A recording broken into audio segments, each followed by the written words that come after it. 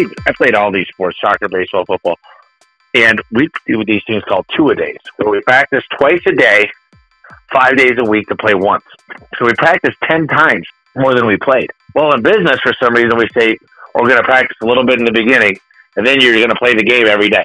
And I'm like, that doesn't make any sense. And I try to hire athletes or somebody that was in a band or somebody that made a commitment and learned to excel at something. I love those because they're used to that. They grew up with that every day they'd have to practice or play. I think we're missing that these days. Welcome to the Waste No Day podcast, a podcast specifically for and about the home services industry as it relates to plumbing, heating, air conditioning, and electrical. More than a podcast, Waste No Day is a credo, a determination, a mindset. It is a never-ending discipline. It is a refuse to lose pursuit. It is a wake-up call every morning to waste no day. Now here's your hosts, Brian Burton and Nate Minnick.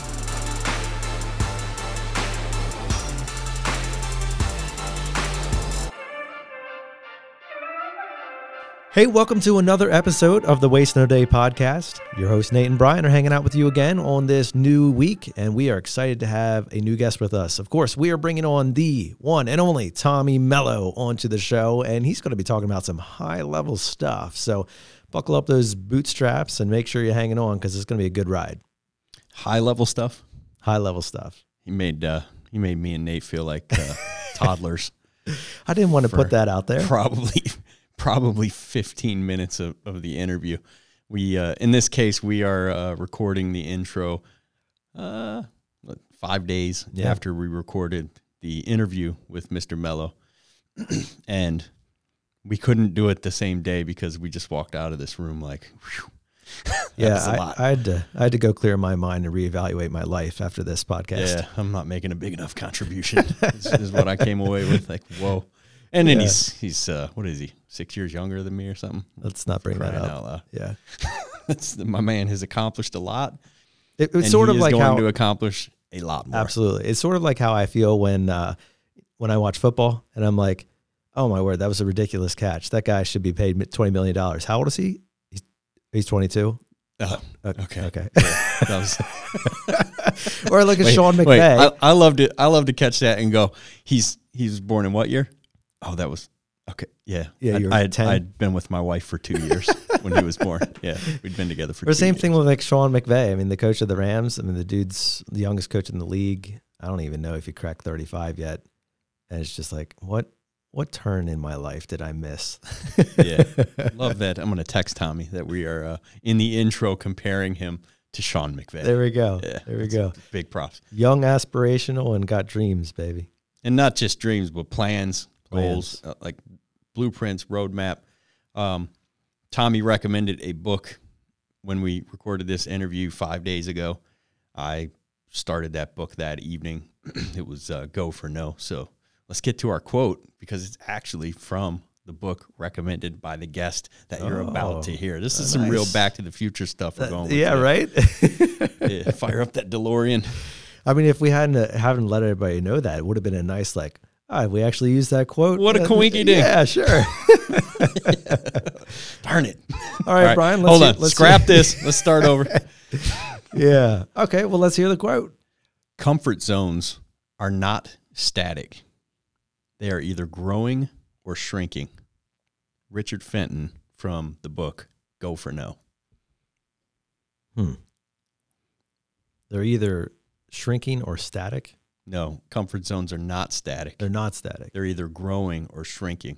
Reminds me of a quote. I don't know if it's a Ken Goodrich quote, but something he said to me when I was, 25, working for him in Las Vegas. He said, "You're either green and growing or brown and dying. You're never standing still." Yep.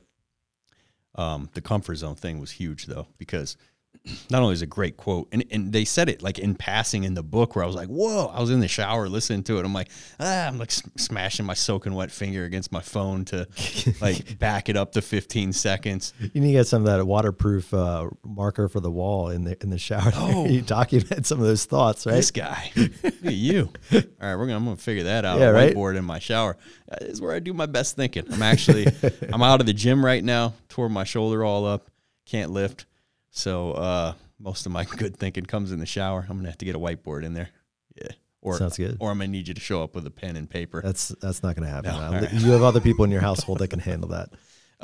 Yeah. So the quote, it was in passing, so I had to keep hitting back 15 seconds because I wanted to take it down when I got out. But it really, to me, pertained to this episode because we tried to contain Tommy in a let's just speak to the technicians box, but impossible. Impossible. It barely happened. It was all about growth and what's next, and busting through this next plateau. And man, it was exciting for yours truly and my co-host here. We came away just full of stuff to implement in the businesses here and even the podcast, really.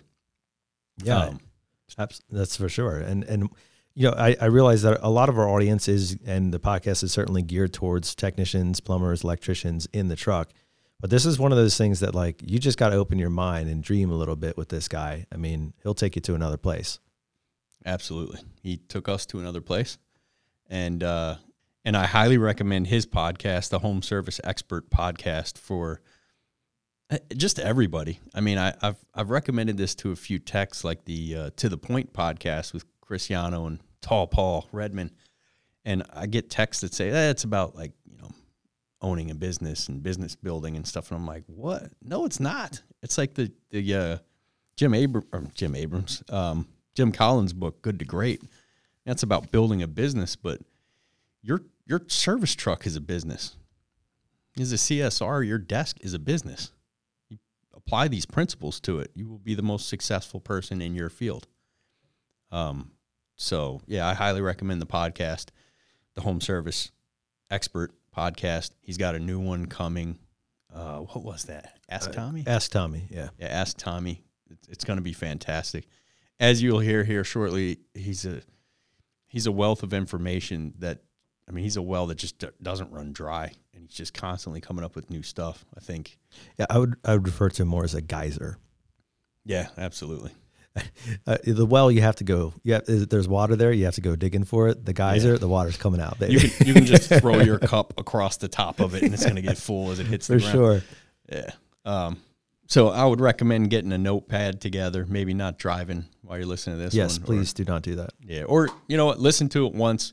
See if it strikes you the same way it struck us, and if so, highly recommend listen to it a second time with a notepad in hand and taking some ideas down. This is back-to-back episodes because we had your boy Brandon Duncan on last week, and he had that whole 10-step process to the bulletproof mindset, and now we got another note-taking episode here. It's going to be good. Lots of good feedback on my man Duncan. That was a great episode. I highly expect the same thing with the Tommy Mello episode. This was great. I can't wait to listen to it myself, to be perfectly honest, because the dude's a killer. Yeah, so without further ado, we're going to put none other than Tommy Mello in your passenger seat.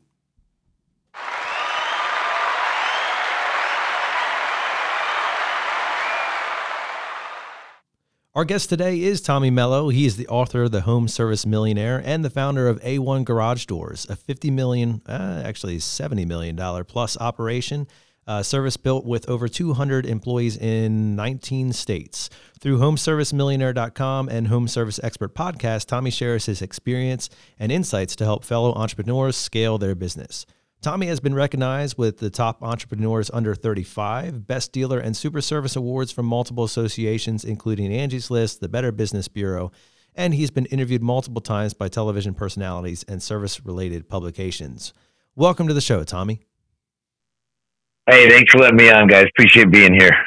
Yeah, it's great to have you. And Nate and I have heard many of your podcast episodes, and it's great to actually be able to respond to you. Yeah, it's exciting to be here. I love talking to home service guys. You know, this is my passion, is talking about business. People love a lot of stuff. I love business. That's great, man. We're going to start this off with a question, basically, like, what does a garage door guy have to do with HVAC, plumbing, and electrical? You know, that's where I got my roots, actually. I'd say 2006 I got involved with garage doors. Before that, I did landscaping. And I'd say 2015 is when I really started to learn more about the HVAC industry. And you heard of these guys, Frank Blau, and there's a million of them, but Frank Blau and who's my biggest guy that I would say you guys know. Let's see, Terry Nichols. Nicholson. Yeah. Let's see who else.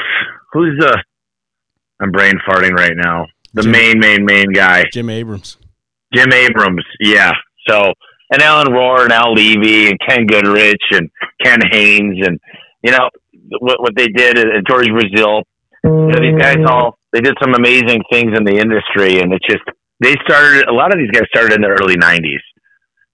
Or before that, HVAC Spells Wealth with Smith.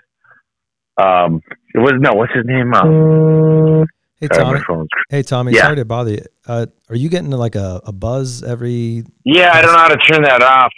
That should get rid of it. Okay, that's on your side. We're looking at each other saying like, who brought the I didn't realize that was okay. I'm good now.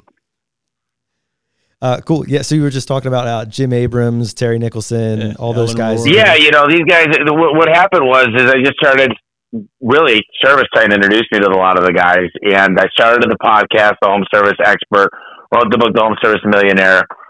We just started hanging out with different people and just going and visiting their shops constantly. I mean, I get out of town as much as possible all over the country and go visit successful shops. And HVAC just had it figured out. Unfortunately for HVAC, there's a lot of things holding it back. Number one, it's only summer, one season out of the year.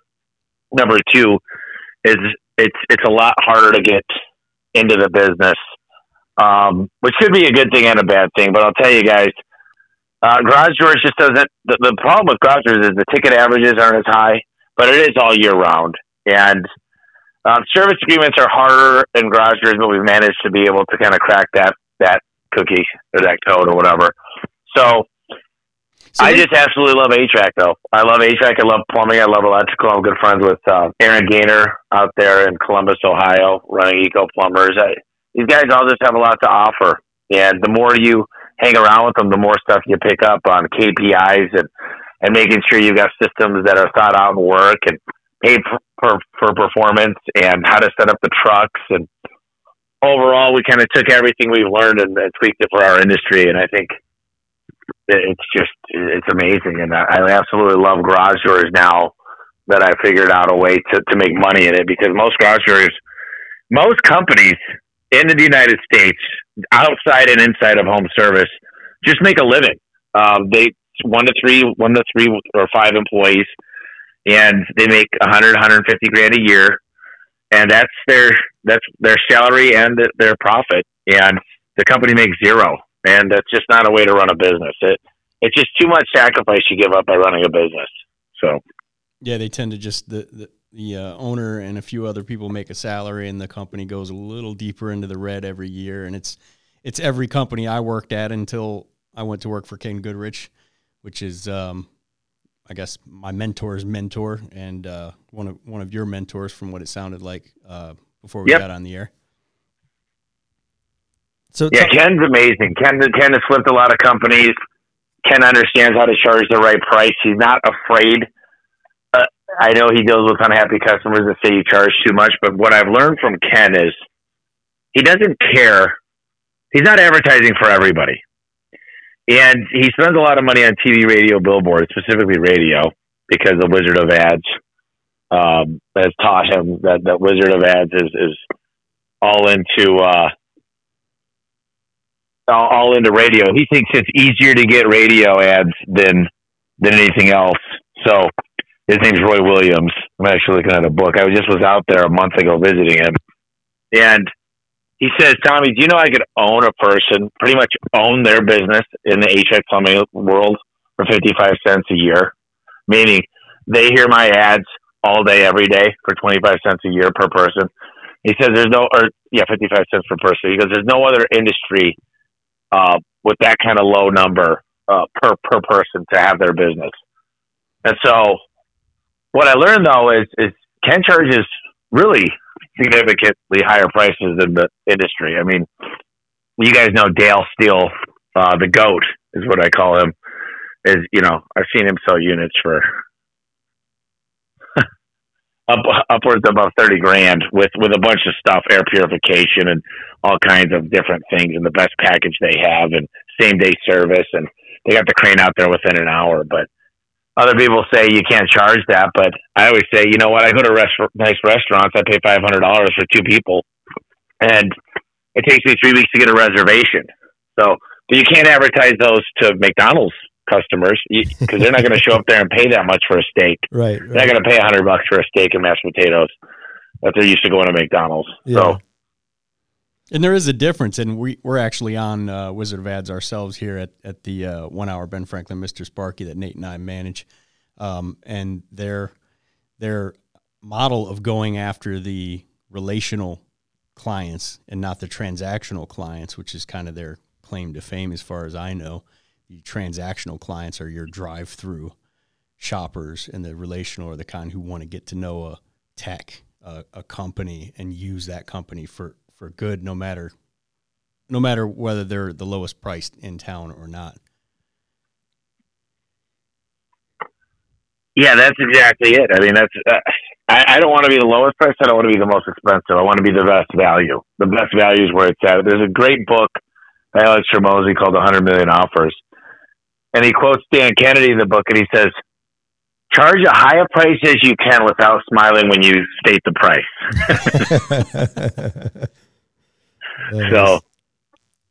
So you that's what I believe. I mean, listen, I'm in business to profit.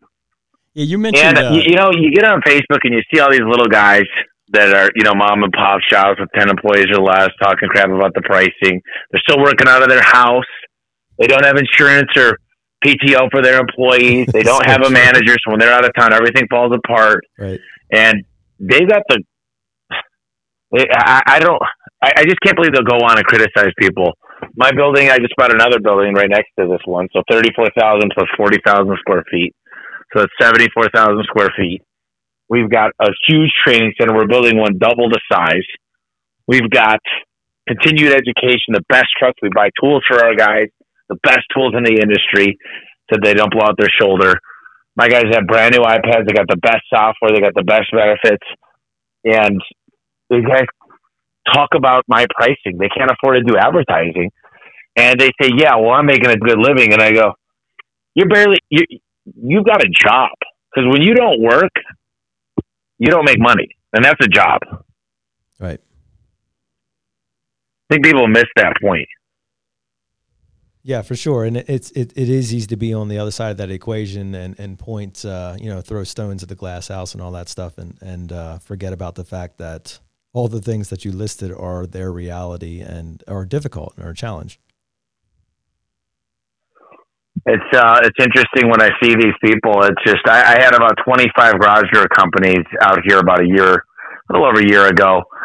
And, I said, hey, if an HVAC unit, 510 unit goes, I don't know, let's just say it goes for $2,000. Sometimes it's a little less, sometimes a little more, depending on the size of your company and what you're buying. I said they sell it for, let's just say $12,000. That's a 6 times multiplier. Let's do a tankless hot water heater. Let's keep going through all these other industries. So let's just take a multiple of 6. I don't know. Let's just say we pay $1,500 for a door and an opener, and we'll just take 6 times. That's about $9,000. Who you're charging $9,000? They all looked at each other, started laughing. They're like, "Hell no, that's highway robbery." And I said, $8,000. Anybody? 7, 6.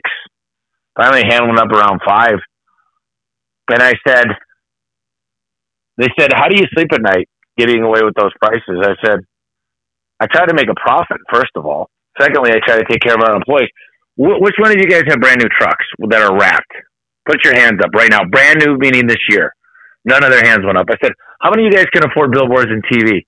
Oh, that's way too expensive. You can't afford that stuff. How many of you guys do PTO 2 weeks for your technicians, not only the office staff? How many of you guys have really, really great health insurance and dental? How many of you guys could afford service time? All of you guys say that's too expensive, right? So do me a favor, before you talk to me about how much I charge my clients, take care of your internal customers, and I don't want to hear you ever talk to me about how much I'm charging until you start taking care of your employees. And now all these guys are having a hard time retaining employees. They can't hire. They're all trying to get out of the industry. They don't know what to do. and they're all saying, I guarantee they all shook my hand when we left there, so they're going to raise their prices. But I guarantee you right now, they're all saying, "Man, that dude, we didn't know what we didn't know." You know, right. Well, that's great stuff, Tommy. I got to ask you, how did you get into this whole thing? When you were a kid, were you saying, "Man, Mom and Dad, I love garage doors, and I'm looking to make the career out of this," or how'd that all start? No, I definitely had no idea. I always think about what I thought about with garage doors. I didn't really think much about them as a kid. I just went in and out all day long with them. But no, the way I got into the business was I started getting into the business because of a buddy of mine was doing garage doors, answering phones at a garage door company. So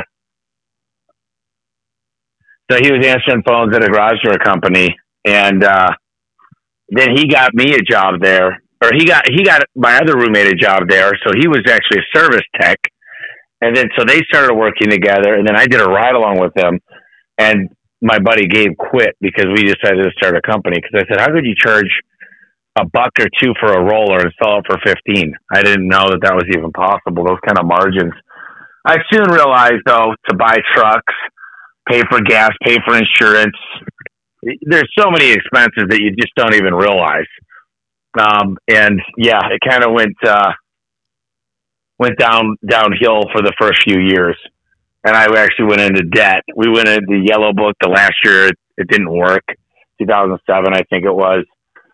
And we started doing Valpak and Craigslist postings. And I really literally have learned how to be the cheapest is how I came up. That's the only way, through sweat equity. And slowly begin to learn more and more and more about how to build a business, how to do the marketing, how to hire right, how to put an org chart together, how to get a depth chart. And here we are, around 400 employees. We did $74 million past year, and our budget this year is 151. So your budget this year is 151. That's a lot of garage doors. So you're planning on doubling this year? Sorry, what was that? Are you planning on doubling this year? Yeah. So what we're doing is we're buying a couple other companies. So we bought one, and so that number only includes the one company we bought.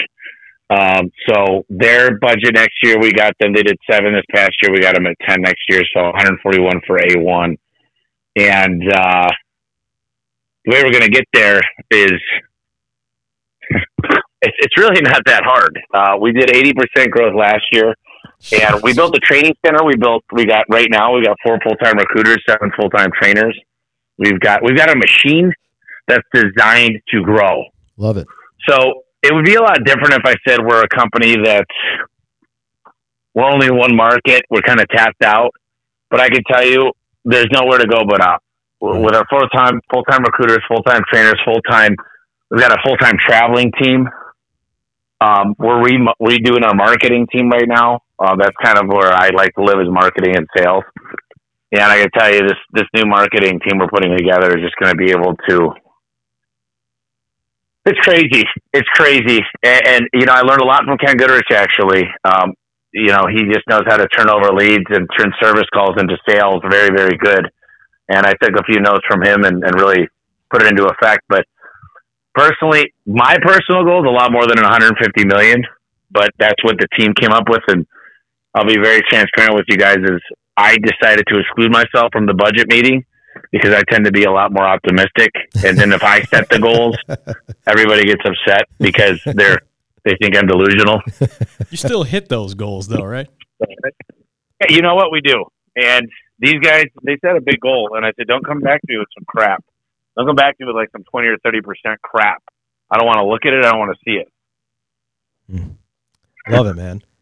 Well, that type of growth is what makes you so exciting, among many, many other things. Obviously, you are the host of your own podcast, which we'll mention here. It's the Home Service Expert Podcast.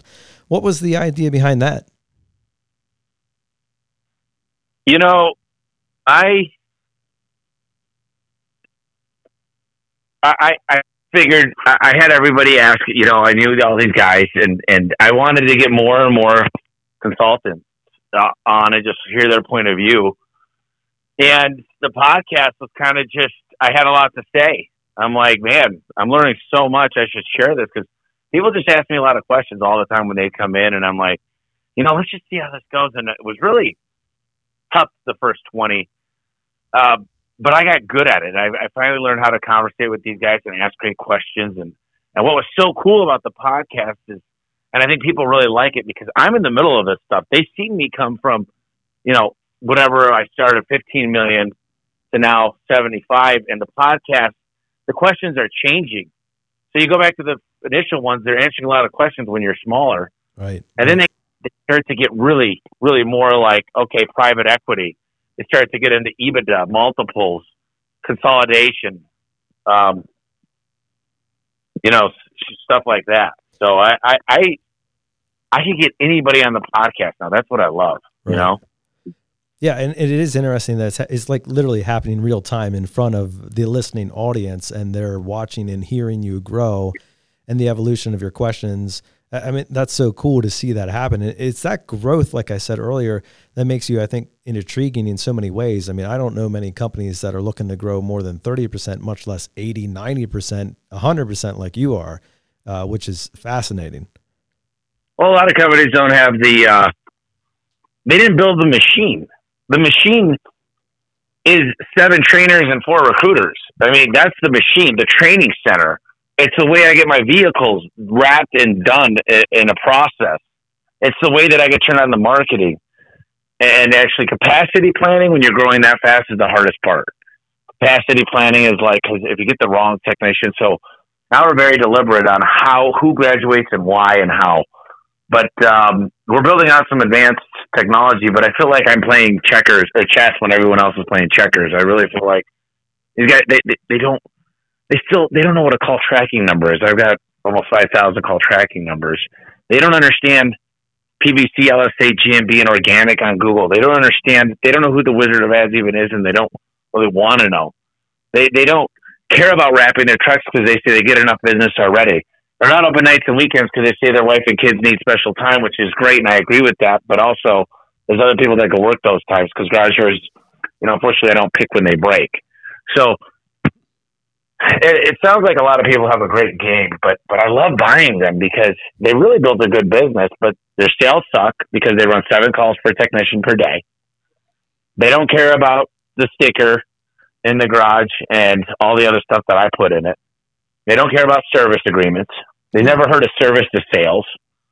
And, a lot of these guys, I got this guy that came to my event, the Vertical Track, and he's getting ready to retire the next couple of years. And he says, Tommy, and he's an older guy, he says, Tommy, I thought you were a fast-talking kid when I met you. He's like, it was okay, but I just remember the first couple conversations that you were going to take over the world. And he goes, then you started calling me and, damn, he's like, you really done what you said you were going to do. And then the last few times you called me, I started writing everything down. Nice. And I said, but it's the vision, it's the passion, it's the plan. And that's one of the things that I think I do well. And there's a lot of things I don't do well. Is I motivate others and they want to be around this, it's contagious, it's growth, it's passionate. And that's the one thing is I got to just rally the troops. And they said, how the hell, one day I was on my whiteboard a couple of years ago and I said, we're going to do $1 billion. They said, $1 billion in revenue? I said, yeah. They said, Tommy, that's crazy. What's wrong with you? And I said, no. I grabbed a few of the guys and I took them in. And on the top right of the whiteboard, I wrote $1 billion. And I wrote a line from the top right to the bottom left. And I said, if a technician could do $500,000, which now our average tech is above that, my goal is $1 million producers. We had 10 of them last year. I want 50 of them this year. Wow. But we wrote down, so I need 2,000 technicians. So I wrote down 2,000 technicians, and I wrote down the exact thing of how many CSRs and dispatchers, because I got those ratios. And I said, so what's going to have to happen is we're going to need a huge training center. We're going to start with one size. We're going to go to this next size. And I put the dates. I did it in 5 years. This was 2 years ago. I said, here's how we get there. And I said, this is the year where we start buying. And we grow it into this organization that's a consolidation company. And we make them walk, talk, and act like us, meaning they're using the same price book on service time. They're using Paylocity. They're using the exact same things all across the board. They're getting the same truck setups just with their wraps on it. They're getting the same Milwaukee tool setups, which we buy our guys. They're using the same exact chart of accounts on QuickBooks. We use a different company than QuickBooks now because we outgrew it. But the point is, if you make them walk, talk, connect. So I showed them, and they said, dude, you really want to do this, don't you? And I said, yeah. So if you talk to any one of these guys, they know our goal is $1 billion. And they know when we're going to get there and how we're going to get there. And that's the thing. I believe it. It's not just this dream. You have to make it a dream reality. That inspiration is fantastic, Tommy. And I mean, it's for me sitting here listening to you, you're like a freak, man. There's not a lot of people out there that are speaking in those terms. And it's encouraging. It's exciting to hear somebody who's on fire like that. And if you can, I mean, stepping back a few years and like kind of, you said you're a great motivator. I want to ask you the question, like, what are our podcast is devoted specifically to those who are still in the trucks, who are literally turning the wrenches and things like that right now, which, you know, I'm guessing that's a few years back for you. But what do you say to your garage door technicians? Do you call them techs? What do you say to them to like get them pumped up about your vision and everything else when they're going out and replacing a spring today? Well, you know, we have we've got a field supervisor call in the morning, then we have a morning mojo call. And I've got an exact protocol every single morning. We go over the numbers from the day before, and we'll pick a topic. We'll pick a topic like, for example, financing. We don't call it financing, we call it promotions. And we'll go over all the numbers, and then a lot of times Brian will talk and say, hey, guys, you know, you guys, this guy absolutely murdered it yesterday. We'll pick on a couple guys to talk about what they did, like the turnover and financing and service agreements and taking a not great call and turning it into something really great, or the highest conversion rate, which usually the guys in service are over 90%, but especially on door sales. So every morning we're motivating the guys, and they all can't wait to be on there in the morning, and especially if they killed it the day before. And that could be they got more reviews than anybody. That could be they got a great finance job. That could be they converted a service into a sale. Whatever it is, we try to celebrate our wins and make sure that the guys, I talk about a lot of stuff. I talk about stories when I was still in the garage. But I'm like, guys, there is a path here. You don't need to be just, and I don't belittle this, but you start out as an apprentice and you become a junior tech, senior tech. Then you can become a lead tech. Then you can move out of the technician. You can move into a trainer. You can move into a recruiter. You can move into a service, like a regional manager or a market manager. Lead technicians aren't in the truck every day. They're actually training 2 out of the 5 days. So there's a lot of opportunities for growth at this company. And I told everybody, and I tell everybody, tomorrow I'm talking for 3 hours to the new group. There's about 15, 20 guys here right now training. And my class are going to start becoming 30 to 40 here, and they better be 50 here by the end of March. But that's technicians per month that are coming in from their apprenticeship. They all fly into Phoenix. We got apartments. We put them up in, and they're here for a month training. But the plan is for these guys, they know that with our growth rate, they can move up very, very quick. You know, my buddy sells insurance, and he's like, Tommy, unless somebody dies out of the blue, I'm not moving anywhere in the next 8 to 10 years. Yeah. Because I'm not going to get a book of business until one of these guys is out. And for here, I'm like, there's no better place in this industry, in the world, that you could be than right here, right now, today. And here's all the opportunities you could move to. And it's a pretty self-gratifying job, I think. I mean, you go there, you fix the garage, the people are happy, you make great money, we pay weekly. I mean, there's a lot of benefits here. It's great. It's almost like a fraternity. I mean, these guys all know each other. There's a gal that just started. We've had women technicians. It's just not as prevalent. But overall, it's like one of the guys, he was younger. He was living out of his car.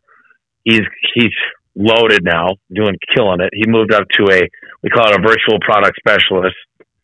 And yeah, it's crazy. It's just, there's so many opportunities being built every day here that people know they can make 6 figures their first year. And where else are you going to do that with benefits? In the blue collar industry. But we're running out. I think these jobs are harder and harder to get great people for. No one wants to work these days. I don't have that problem. I think we've kind of solved it. I got a buddy of mine His name's Jody Underhill. He started a company called Rapid Hire. It's called Rapid Hire. I can look up the site real quick, but man, he came in and he started posting all over social media. He's like, dude, here's the secret. He goes, don't get these employees from the unemployment line. He goes, if you want great employees, get them from rapidhirepro.com is the website. And so we started doing that, and then he just kept getting more and more and more applicants. And the quality of technicians, when you actually do the interviews and ride-along forms and background checks and drug tests, and we got this whole freaking software designed on the back end through the project management tool called Monday, that we got everything in a systematized approach of how a technician kind of starts and how they win and how they get coaching and how they get performance improvement plans. And the coolest thing I just did is hired a dream manager. She started next week. And her goal is to literally sit down with each and every employee and identify their dreams. And we're going to help to figure out what we could do between home ownership, fixing their credit. We're involved in fixing their credit. We're involved in helping them purchase a home. This is everything I want for this business. I want them to be able to go on destinations with their family, go see Disney World, take their wife to a 10-year honeymoon that they've never imagined they could do. All those things really help with the culture. I never thought I'd be saying this stuff, but it's so important. That is absolutely so important. And I mean, man, you know, I feel like that working for your company sounds like a dream, man. There's a ton of stuff there, and you're absolutely right. The trades has every opportunity to take somebody from zero to hero in their finances, in their experience and their growth opportunities. I mean, we're big promoters of that, obviously, in HVAC, plumbing, and electrical. And I'm glad to hear that there's a comparable outlet in the garage door industry as well. Yeah, to tell you what, I was just talking about Jim Abrams the other day. I think maybe me and the Wizard of Ads were talking, and he goes, we were just talking about how back in the day, how I think Jim Abrams came from La Crosse and he moved to St. Louis. And now I think he's mostly in Florida, but it's a pretty cool story about 1 Hour Air and then Benjamin Franklin, the punctual plumber, and then Mr. Sparky and how that all came about. And just, history is repeating itself here because I'm trying to do the same thing in garage doors. And I just think garage doors are just untapped. And I think there's so many untapped things out there. Like, that's part of my dream, is to be able to do this in garage doors, bring in some type of private equity or a strategic partner, and then go do it again. Because there's chimney sweeping, there's concrete, there's window washing, there's flooring, there's just a million other things. And it's all a lot of work. But once you build it once, you kind of know, you kind of got the way of forming the team. You understand the complexity of it, and it's not hard to do again. Well, that's exciting to hear, and certainly that model and those types of forward-thinking people are needed in many areas. One of the things that we wanted to talk to you today about was how you made the garage door industry into something more, how you built the machine, so to speak. And I want to start at the fact that garage doors are not exactly what I would consider something that most homeowners are high about. Like, in terms of what people are willing to spend their money on, or what they're even looking to spend their money on their house, I don't think garage doors make much of a top list there. And so I'm curious, how did you begin the process of helping people understand that there is opportunity, where the door is being knocked on, I guess?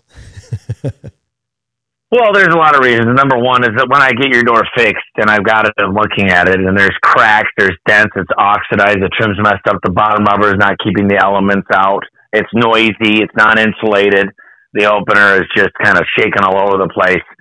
It's not something you're begging for, but the garage door is 40% of your home's curb appeal. We trademarked, it's the smile of your home. It's literally the garage is the smile of your home. You probably are using your garage like your front door, but yet you're willing to pay $6,000 for a new front door. So let's talk about safety. Let's talk about danger. Those are things that tend to make people focus on what you're talking about.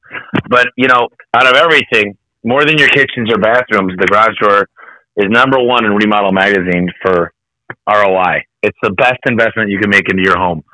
In fact, in a lot of areas, you actually make money when you buy a garage door. The house is worth more money than before it was when you replaced it. So those are big reasons why. But you think about it, you've got a $90,000 Tesla in the garage. You've got every single pastime you love to do, whether you're a fisherman, a golfer, whatever. It's all behind there. So it's easy to get to know people and build friendships with these guys, because you walk in there and, if they love cutting fish, if they love darts, their pool tables in there, their Harley Davidsons in there. So it really is. Think about it. It's everything that's fun is usually what you love to do is in your garage, especially if you're not in the Midwest, because a lot of times this stuff gets thrown in the basement in the Midwest. But we don't have basements really in Phoenix. Or I'd say Las Vegas doesn't have many either. We're in Vegas as well. Lots of markets don't have basements, so their stuff goes in the garage. Yeah, even so, we have a basement here. We're in Lancaster, Pennsylvania. I've got a basement at home, but that's my wife's cave. My man cave is outside in the garage. I was just thinking, man, those garage doors are loud. Drafty. They could be. A lot of cold air in there now in the winter. It is. It could be a lot quiet. It could be a lot quieter, and it could be a lot warmer in there if you did it right. And I think people just want that. They look at it as an extra place to hang out. My cousin in Colorado Springs hang out. I mean, that's the number one spot he's in, is in his garage, and he's got a heater built in there, good garage doors put in, and that's where he goes to chill. So at the end of the day, I actually just bought him a golden tee. It hasn't come yet. Oh, nice. I love golden tea. But at the end of the day, what your techs are looking to do is what our techs are looking to do, is what everybody in the home services business should be looking to do, which is you look around that house and you say, where are the gaps? What's the difference between right now and this homeowner truly enjoying their fill in the blank? Garage door, shower, hot water, lights, the air they breathe, the lighting inside, outside, whatever it is. Where are the gaps? And that's what you've done so well in the garage door industry, is you've just touched on 3, maybe 5 pain points that I personally deal with. That if you were standing in my garage talking about this stuff right now, it would be a done deal. And I think at the end of the day, what we're talking about is options. We're talking about finding those pain points or pleasure points that are being missed, and then presenting options to the homeowner to say, here is how you could enjoy this more. Here's how you could feel less pain when dealing with this. And kudos to you for having cornered a different market, for taking the whatever it is, the Jim Abrams, Terry Nicholson effect, or Ken Goodrich, or whatever it is, and moving into a completely different industry. And we actually talked about you in this on this podcast a couple months ago. I forget which episode it was, but just the fact that you have taken this single-handedly, as far as I know. I don't know of anyone else doing this into the garage door sector, and are wildly successful, mostly because you don't have competition yet.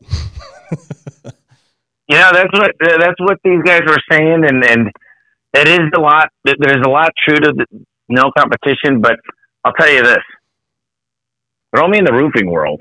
I'm actually investing in a roofing company. I'll tell you guys, are you freaking kidding me? His average sale is $17,000. I'll tell you guys this: there's no competition for me. I can't find a company that even ranks close to me, except for 1-800-GOT-JUNK. They do pretty well. I can't find any company in any home service, Gettle, Parker & Sons. None of them rank even close to me, as close to A1Garage.com. I can't find anybody that's come up with the vehicle wraps and the way we set up our stuff. Gettle does a pretty good job. There's a couple other companies that do a good job. I haven't found. The deal is I was part of the PFP program when it first started, Pay for Performance, getting in the newspapers. Like, I've got affiliate marketing. I use micro-influencers. I got real estate agents that go into vacant houses and put stickers in the houses as they're looking for houses for their buyers. So at the end of the day, I just think outside of the box. And what competition is there? I don't see anybody. And Roy Williams said, you're going to be successful because you don't have competition. And I said, I know it sounds like kind of like gloating, but I'm like, really? I'm like, I could just do one of the things very good. whether that's pay-per-click, organic, LSA, GMB. I could just do affiliate marketing. Every time, who's an affiliate, for example? Why not get pest control companies to give me every one of the houses they work at? Why? Take a picture of the bottom of the garage. Where's the number one entryway for pests and nasty bugs and scorpions and rats and snakes? The garage. So boom, they sell it for me and I pay them. What about painters? Why paint an old garage door that's falling apart? Let me replace it first. I'll give you part of the money. What about moving companies? Well, you're moving into a new house. Don't you think you'd want to change the garage door code so the old people don't have access and store your new garage doors? Just those alone could give me 1,000 jobs a week. When I was young, I used to auto post on Craigslist 200 ads a day. This is in 2008. The things are, what I try to do is figure out a way to win. And I think outside of the box, and that's part of the winning strategy is Google. Like, they ask you answer by Marcus Sheridan. I read that book. We built a buyer's guide that's going live. It's just really, I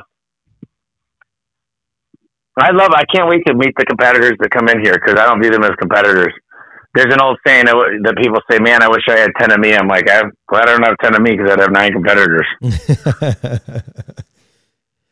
It's amazing, Tommy. I love all those concepts. And in the trades, I mean, that's certainly something we try to take advantage of as well in terms of the referral business. Our guys, whether they're plumbers, electricians, or HVAC guys, are in all areas of the home as well. And so we do a lot of intercompany transfers as well. The HVAC guy is down next to the furnace, and hey, what's right next to that? The water heater.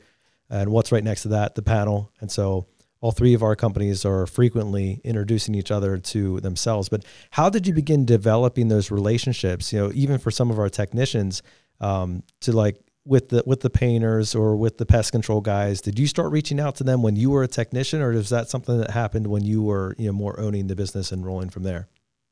So when I was a technician, my strategy was simple. If I'm going to do anything for you above and beyond, and I treat everybody like my mom, but if you expect me to give you a good deal or give you a surge protector, which I get for $3, I need you to do me a favor, and that would be introduce me to the HOA president. I'm going to put a yard sign.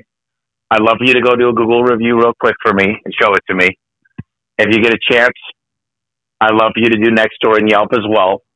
And I'm also going to love to take you a video and tell you how, if you don't mind telling me how good I did. And if you had a 5 out of 5 experience. And I got all that stuff when I was in the garage. But later, I started asking people for introductions. And I started saying, okay, how could I make this a win-win? Because no pest control company is going to say, yes, I can't wait to sell garage doors, bottom rubbers to my clients. It just says, hey, we'll build a Zapier or a connection into your software, which is usually a CRM or it's an ERP system. But you go into it and you just say, listen, all you got to do is take a picture, hit a button, it'll go through Schedule Engine, it'll book the calls. The minute we run that call, you'll get your commission check. It'll be literally wired to your account. You'll have an end of the week summary of everything. The confused mind says, no, she got to make it simple for them. These guys don't want to do anything. They're like, wait, all my guy has to do is pull out his phone. Yes, he's walking around the garage spraying anyway. Take a picture, hit a button. It fires out a text message to the client. They schedule through Schedule Engine. It's a custom link for you. So when you're working out these deals, they got to be super, super simple.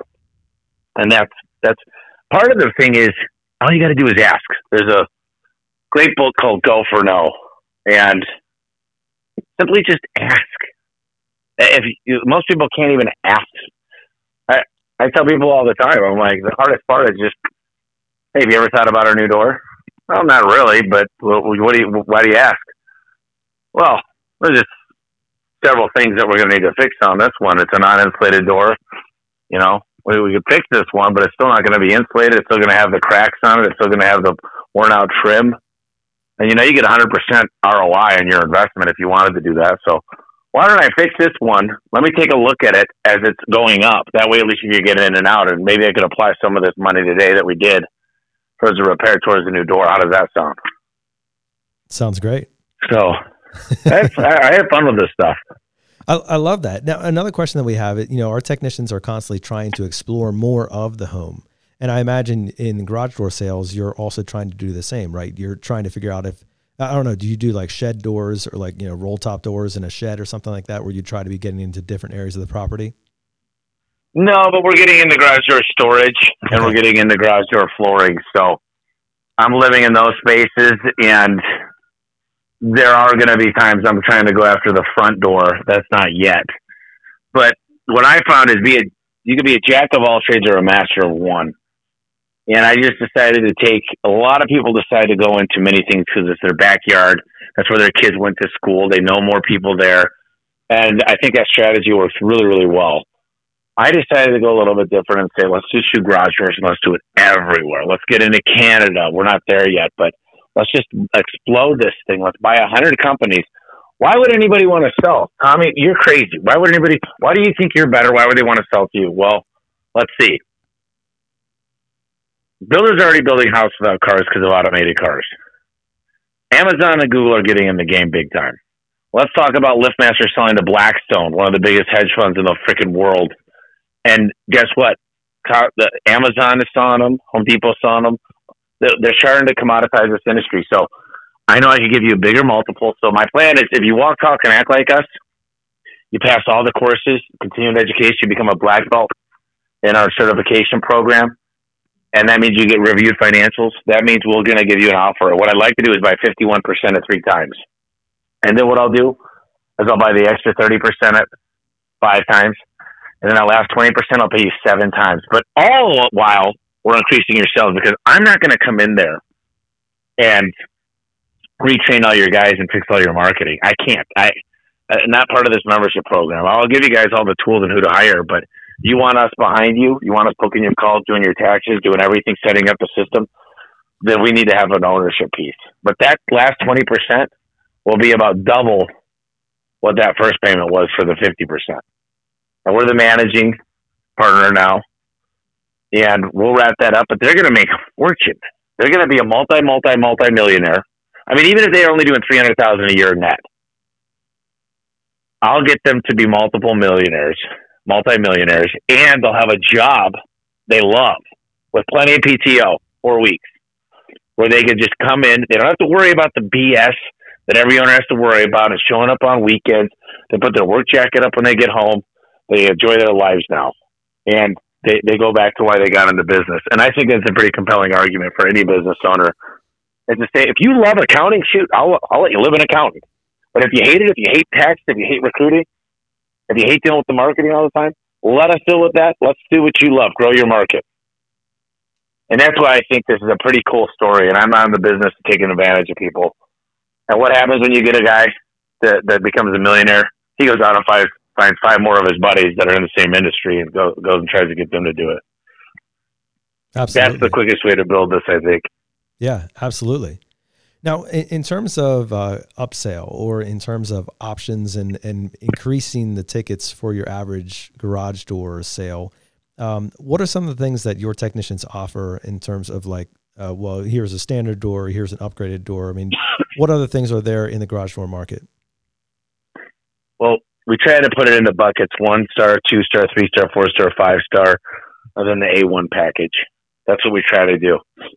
And those are different installations. You can have windows at no extra charge on the 5-star and the A1 package. They come with better openers that connect to my door, which connects to your cell phone. Everyone carries a 20,000 cycle spring. Usually that's the top. They carry a 5, 10, and a 20. We carry a 10, 25, and an 80. Then we get a powder coated red. We trademark the name. It's called Max Life. Our rollers are double Z bearing rollers. I was just in Cincinnati. Got one of the part depot guys that we're buying from, and he shows me this 14 gauge hinge. And I said, "Is there any way to double the thickness? Can you go down to an 11 gauge?" And he's like, "Dude, that's way overkill." I said, "I know." I said, "And I want a powder coated white, and I want you to put a silencer sleeve into it." He goes, "Dude, that's going to cost you an extra $20 a kit per door." I go, "Good. Trust me, I'm only selling it for quite a bit more than $20. And I said, my story behind it, and I love storytelling, is, Tommy, the owner, he loved going to grandpa and grandma's house when he was a kid. And his grandma had the same appliances when they moved in from like 1950, for 40, 50 years, the same appliances, same washer and dryer, same fridge, same oven. And he just really likes things that last. And he decided to build the doors that just aren't going to fall apart after 3, 5, 10 years. He built these things into a tank, and that's why he came out with this package here. Look at this versus this. Look at this versus this. Tell me which one do you want. If you're leaving and moving in 3 years, let's just do these. That's what I would do if I was moving in 3 years. But if you think you're going to stay in the home 5 years or more, this is what I would do. And it's just the best bang for the buck. It's a great investment. Do you find it difficult to get your trainees, your technicians, the people that you're bringing in, recruiting to buy into the mindset of upgrades? Has that been a challenge for you? Or do you feel like most of those people are like, oh yeah, man, that makes total sense. 5, 10 years, give me the best you got. Well, that's why I talked to over 3 hours during their orientation. And that's why there's certain guys got to be chosen a certain way. We've got personality profiling. And that's why we do pretty much the name of the game when you come to Phoenix is role play all day, every day.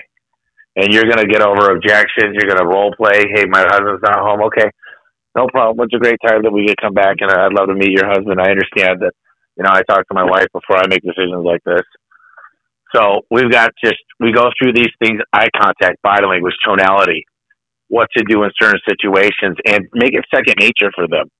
A lot of times, when I played all these sports, soccer, baseball, football, and we do these things called two-a-days, where we practice twice a day, 5 days a week to play once. So we practice 10 times more than we played. Well, in business, for some reason, we say, we're going to practice a little bit in the beginning, and then you're going to play the game every day. And I'm like, that doesn't make any sense. And I try to hire athletes or somebody that was in a band or somebody that made a commitment and learned to excel at something. I love those because they're used to that. They grew up with that every day they'd have to practice or play. And I think we're missing that these days. Yeah, you ain't kidding. I'm a big both student and teacher of role playing, and you're absolutely right about the fact that we've talked about this on here before, that we spend 9 hours a day actually playing the game and a half hour in the morning training for the game if we're lucky. I mean, and then with COVID, that's the reason we started this podcast, was just a way to train and connect with our techs outside of the building. With COVID, you didn't even have that. You had no morning meetings. You had nobody getting together.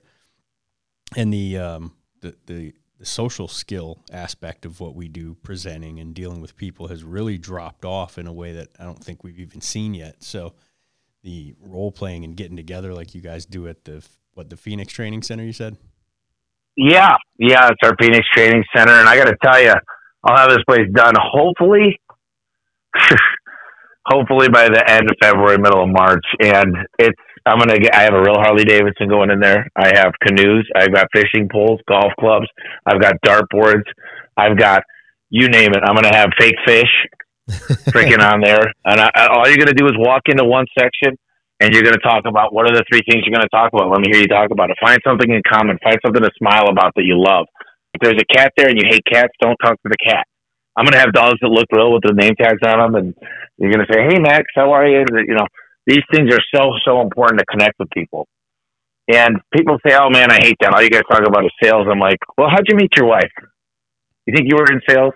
Well, tell me a little bit about your best friend. You think you had to sell people like you? How did you get into your college?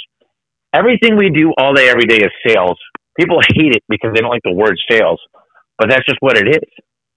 And until they come to terms with themselves, there's a great book called How to Win Friends and Influence People. And if you learn to listen, ask questions, smile, nod your head when people are talking, you'll find that you're far more successful in life. You need to get some of those big mouth Billy Basses that sing, hang them up in the garages. Yeah, that's great. Exactly. So Tommy, I love the concept of the training. We've done entire podcasts on like training in the off season, and you've spoken a lot about how you're developing your technicians from the ground up.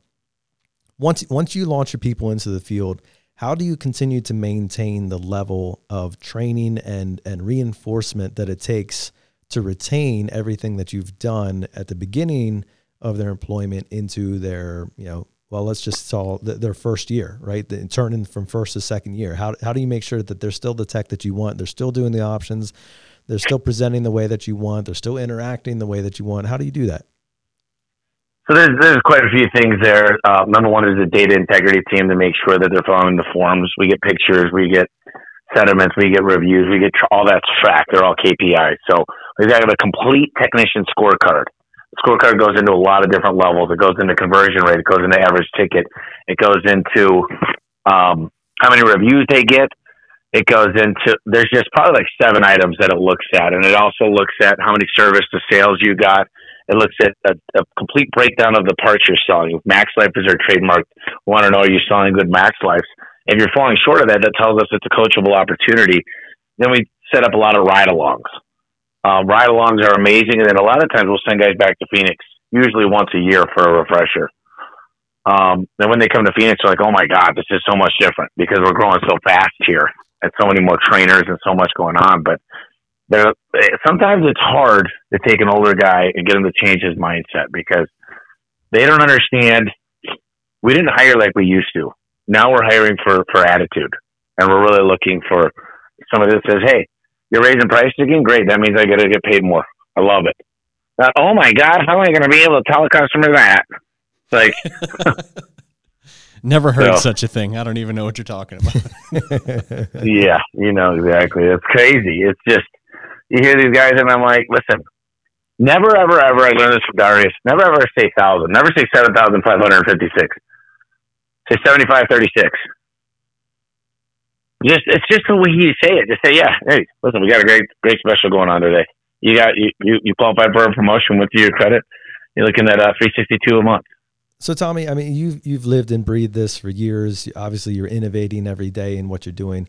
What would be, looking back upon the history, you know, what would you say has been the biggest change or had the largest ROI in terms of what you've trained or taught your technicians to do or how to do something in the home? Where have you seen the biggest improvement or the biggest result? You know, I think the role playing and service financing, service to sales, selling financing, differentiating ourselves. You know, when they sell apples to apples, I sell oranges, and that's one of the main things is practice makes perfect. Do a better job of qualifying people, because if you're not qualifying the new people you're hiring to the 10th degree, you're going to find yourself wasting a lot of time, energy, and money. And I think that's the hardest problem with small companies that only have 5 techs is they go, man, none of these guys want to work. It's because you're posting one ad on Craigslist a month and expecting everybody to flock into your door. You know, we spend a lot of money. I look at marketing for 3 things: hiring employees, buying companies, and also getting the clients like everybody else does. And yeah, the big deal is do not choose what's right for the customer. Let them choose what's right for them. I had a guy go to a wood overlay garage door, brand new, decked out Deco hardware, door weighed 1,000 pounds. Guy's like, man, you know, these doors, these guys are going to need some maintenance. And he goes, yeah, they do need a lot of maintenance. I had the same ones in my last house. Can we put something low maintenance on here? So never judge a book. Just give the customer the options. You know, what are you looking to do? Don't make, I would never buy financing because I'm not a finance buyer. Well, who cares? Everybody's a finance buyer.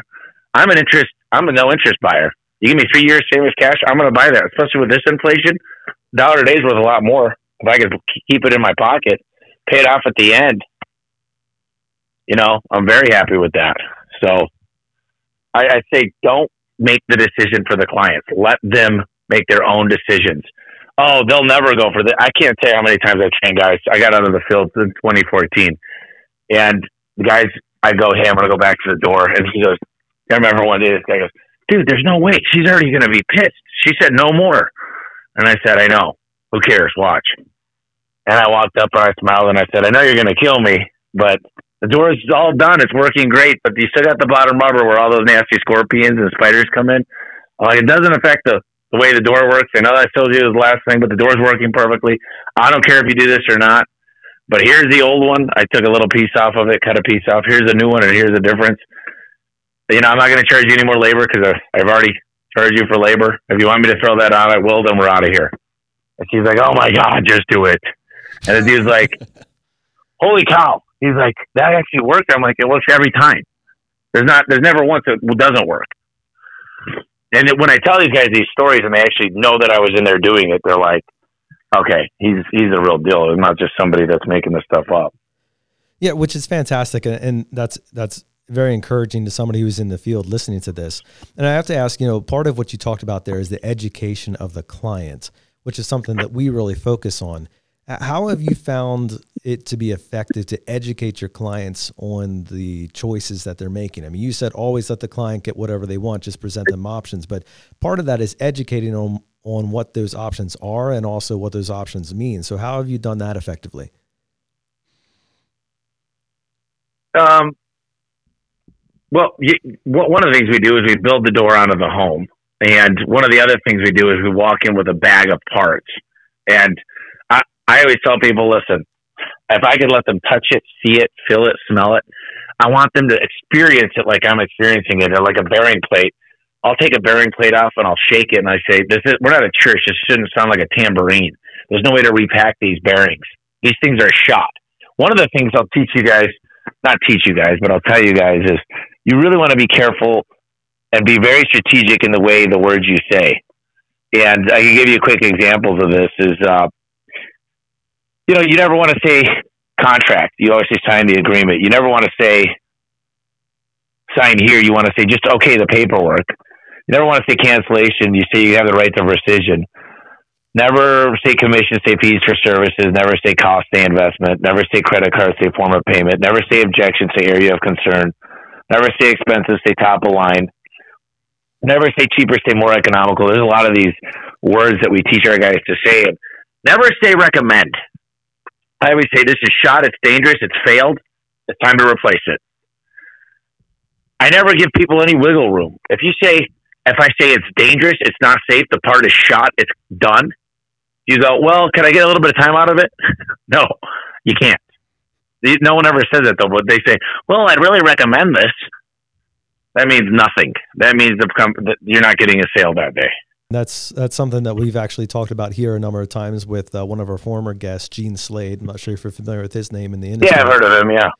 But he kind of works a similar angle where we stay away from the word recommendation and focuses a lot more on what you need to do.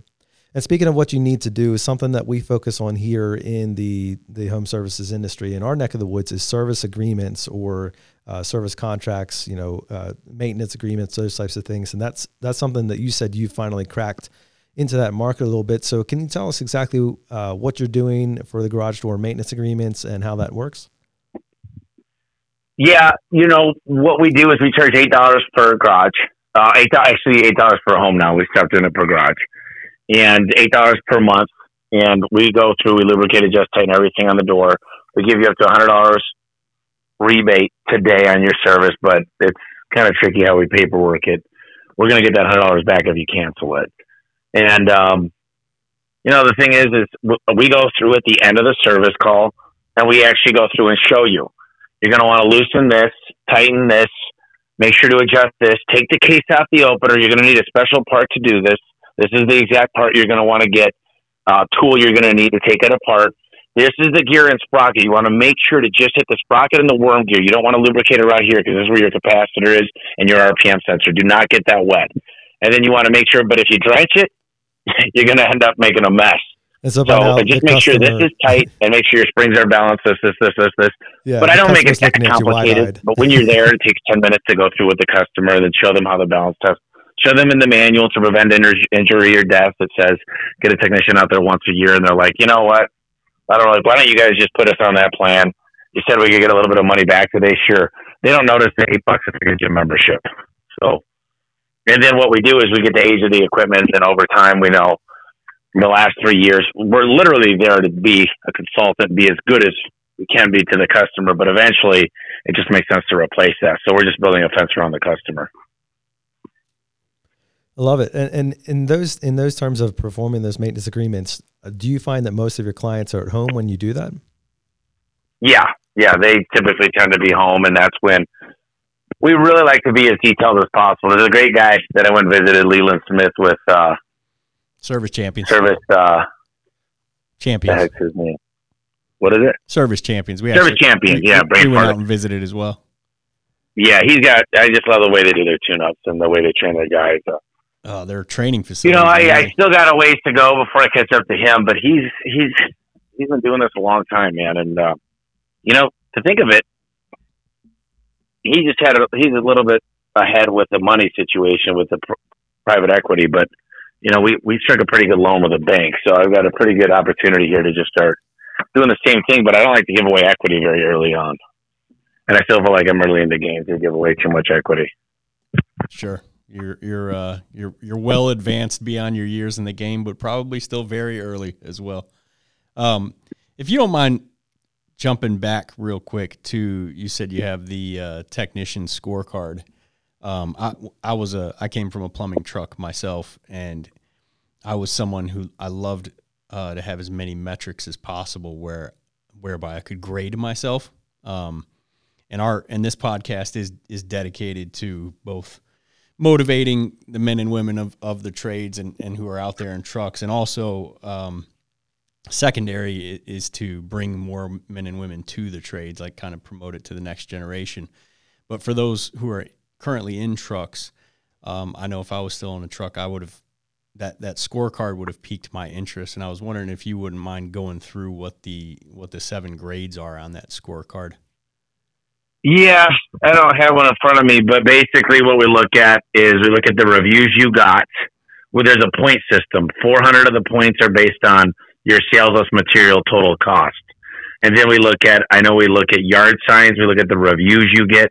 We look at what's called the CSRs and the dispatchers. We got a point system that the recalls is a big one that you get disadvantages. If you get a lot of recalls, you need to go back to a job because of some type of warranty issue.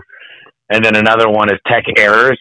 So a tech error could be you didn't go through your checklist appropriately, you skipped a step, or didn't take a picture of the sticker. Any of those things really hurt you pretty bad very, very quickly. And then there's the overall rating of all your reviews at Service Time, Pulls, and Marketing Pro. So those are the core ones. And then there's ones that could override, like your truck. If you're not sending in pictures once a week, we've got a whole checklist for the vehicle because we're in actually 19 states now. So we want to look at everything to do with the vehicle, and we hit you on the point system. And so you could be a really, really amazing tech and the best sales guy in the world, but if you're getting a bunch of recalls, not getting reviews, not putting out yard signs, and not following the process, you're going to be mediocre. I mean, you better be the top guy at sales if you're not going to have a high conversion rate. Look at any of the other stuff. So this kind of gives a well-rounded, it's not just a commissionable job. We look at a lot of things. We don't want bad work. We don't want bad reviews. We don't want tech errors. We don't want unfilled out checklists. All those things matter. They sure do. And I love scorecards. We have many of them here as well. And one thing that I find interesting is that your industry and our industry are very much the same in terms of the technicians are very remote. You said you're in 19 states, I believe. And so you're dealing with people in states that you've never actually met. And how do you prevent your technicians from feeling isolated, from feeling like they're a number in a machine and that's all they're responsible to a checklist? And where's the personal interaction come into it?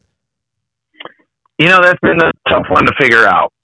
We got our meetings, but really what it is this stream manager getting involved. What I'm working on is a protocol tool to be able to send text messages out over the internet. That I get 5 technicians per day. One of them I give a call to 4 text messages, and I could even do voicemail blasts. Also, you personally, as in Tommy Mello's going to call them? So every day I'm going to spend 1 hour a day going through employees, 400 of them. For the first hour, I'm going to be doing this, but my assistant's going to be setting it all up, putting all the phone numbers, getting it all opened up through a system on the back end we use to do all this. I think it's important that Tommy Mello, the owner, the founder, spends 1 hour per day to say happy birthday or send a nice message out or say congratulations on the new house. I think that that's something that Jack Welch did. I think that it's important. The G is a lot bigger than A1 Garage Doors. So taking an hour a day to tell the people that basically are my family, that I care about them, I think is heavily important. And we're going to be sending out through send out cards and through mailbox power, birthday cards, chocolate, hot chocolate and all that stuff for the kids, birthdays, anniversaries, cards that matter. This is for recognition. If a guy has a great month, we're going to be acknowledging that. And it might seem like this is a lot of work and maybe expensive to people, and just they don't have the time. But really, when guys, it's when everybody's firing on all cylinders and they're happy and they got a place to vent and they know that they're appreciated, you know, it makes a big difference. So that's one of the big priorities we're working on this month, is being able to spend the time. I already do that, but it's not as organized. So we're going to make it way more organized and make sure there's no department left not getting a call or a text message just saying, hey, dude, I can send out video messages super, super easy through this program. So I said, listen, I saw that you had 100% conversion rate the last 29 days in a row. I'm super proud of you. I just want you to know I do see you. Make sure to tell Melissa I said hello. Let the kids know I send my love as well. And I'll check you out next Thursday at the next meeting. Kudos to you, man. So, that's an incredible investment for somebody at your level and your size. It is. I think it's something that needs to be done. And let people do their jobs, though. That's one of the things, too, is I'm trying to. I tend to get invested and involved in certain things when I probably shouldn't. But it's only when it's very, very apparent that it's not going good. Well, Tommy, I'm sure you're a busy guy and you have many things to do today. I have one more question for you, but before we wrap up here, where can people find you if they're interested in learning more about who you are and what you do? Yeah, Home Service Expert Podcast, or you can go to the book, Home Service Millionaire, homeservicemillionaire.com /free.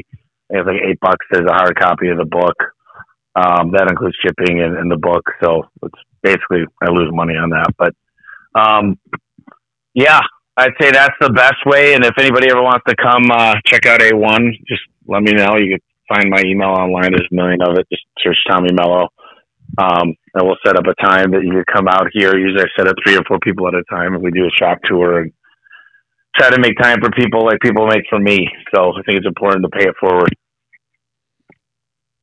Any advice for the technician in the field right now who's just listening to this from behind the driver's seat, heading to the next call, and be it our techs, your techs, just techs out there heading to a client's house? Yeah, number one is there's no better time than now. Fix your credit. Do not buy depreciating freaking things. Do not go out there and buy a Harley Davidson. You think you deserve it. Don't buy a snowmobile. Go borrow one for a day. Buy a house. Invest in yourself. Read. Leaders are readers. Figure out a way. Go talk to the boss and figure out how you can move up in the company. Hang out with winners. Do a ride along. People say, I don't need ride-alongs. I already do fine. Don't make just enough to get by. My top guys, they still figure out, if you can't save money when you're making 30 grand, you'll never save money when you're making 300. So figure out a way to save money. We invest the Dave Ramsey program for every one of our employees to save money. And awesome. I think it's important. A lot of these guys are making amazing money, and hopefully they're starting to invest it, working on their credit, not buying a bunch of, we say sell with finance, but I say don't buy with finance. Because you get into debt quick. So let me, we actually just sent out I don't think I've heard you mention that on your podcast before, but we actually sent out a survey, 2 weeks ago, to all of our employees asking if they would be interested in a company funded, is it Financial Peace University, the Ramsey program you do?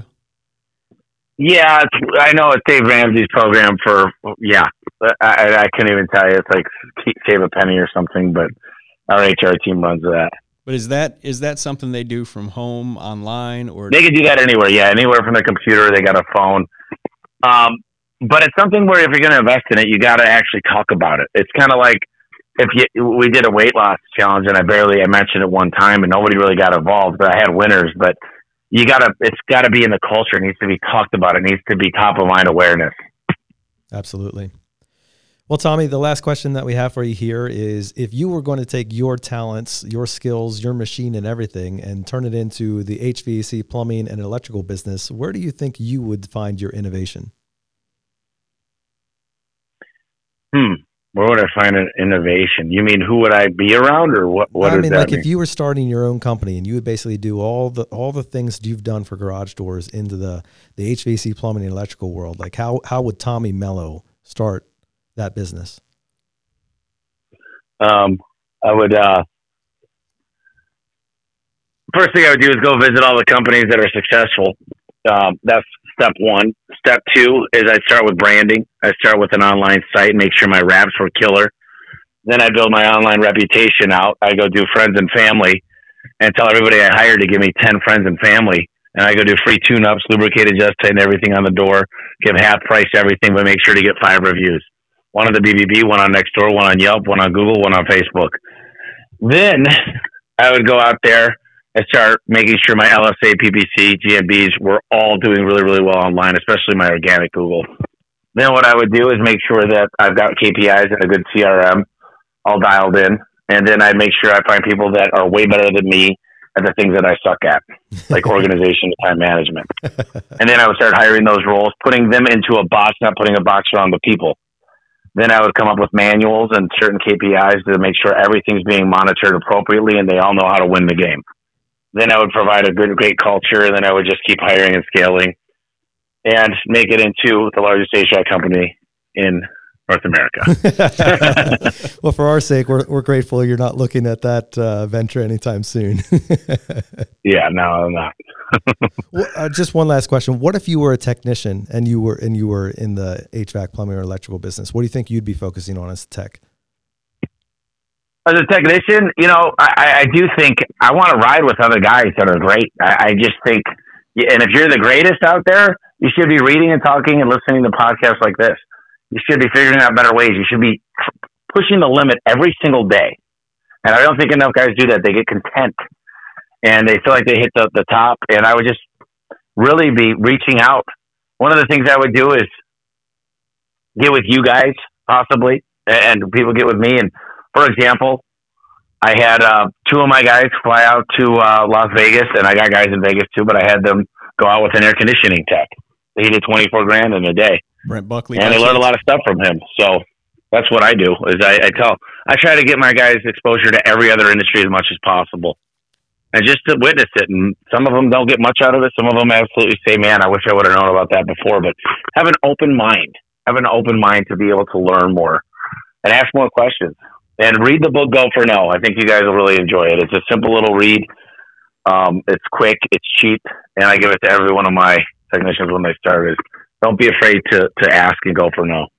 That's why we wanted to have you on, Tommy. That cross-industry, open mind idea is what we're about here.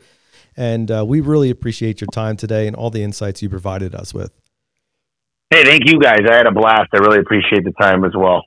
Awesome. Yeah, we appreciate you coming on, and it was good to talk to you. I'm positive we will see each other very soon as we're going to start hitting some of these conventions that you frequent, and excited to meet you in person. Yeah, I'm looking forward to it. I really appreciate you guys. Let me know when this will be out, and I'll promote it. Awesome. We love it, Tommy. Thanks so much for what you do, and keep doing those great podcasts. Thanks, guys. Appreciate you. Wow, that was a mind-blowing episode. I hope you got as much out of that one as we did here. It was incredible to have Tommy Mello on and sharing all of his insights. The machine that he has is something to behold, and that's kind of what we're trying to do in the HVAC, plumbing, and electrical industries as well. So if you're interested in learning more about the machine that we have here, we're always hiring, and we're always looking for people who are interested in making themselves better, making themselves improve, making a better version of themselves, and who are willing to choose each morning to wake up and waste no day.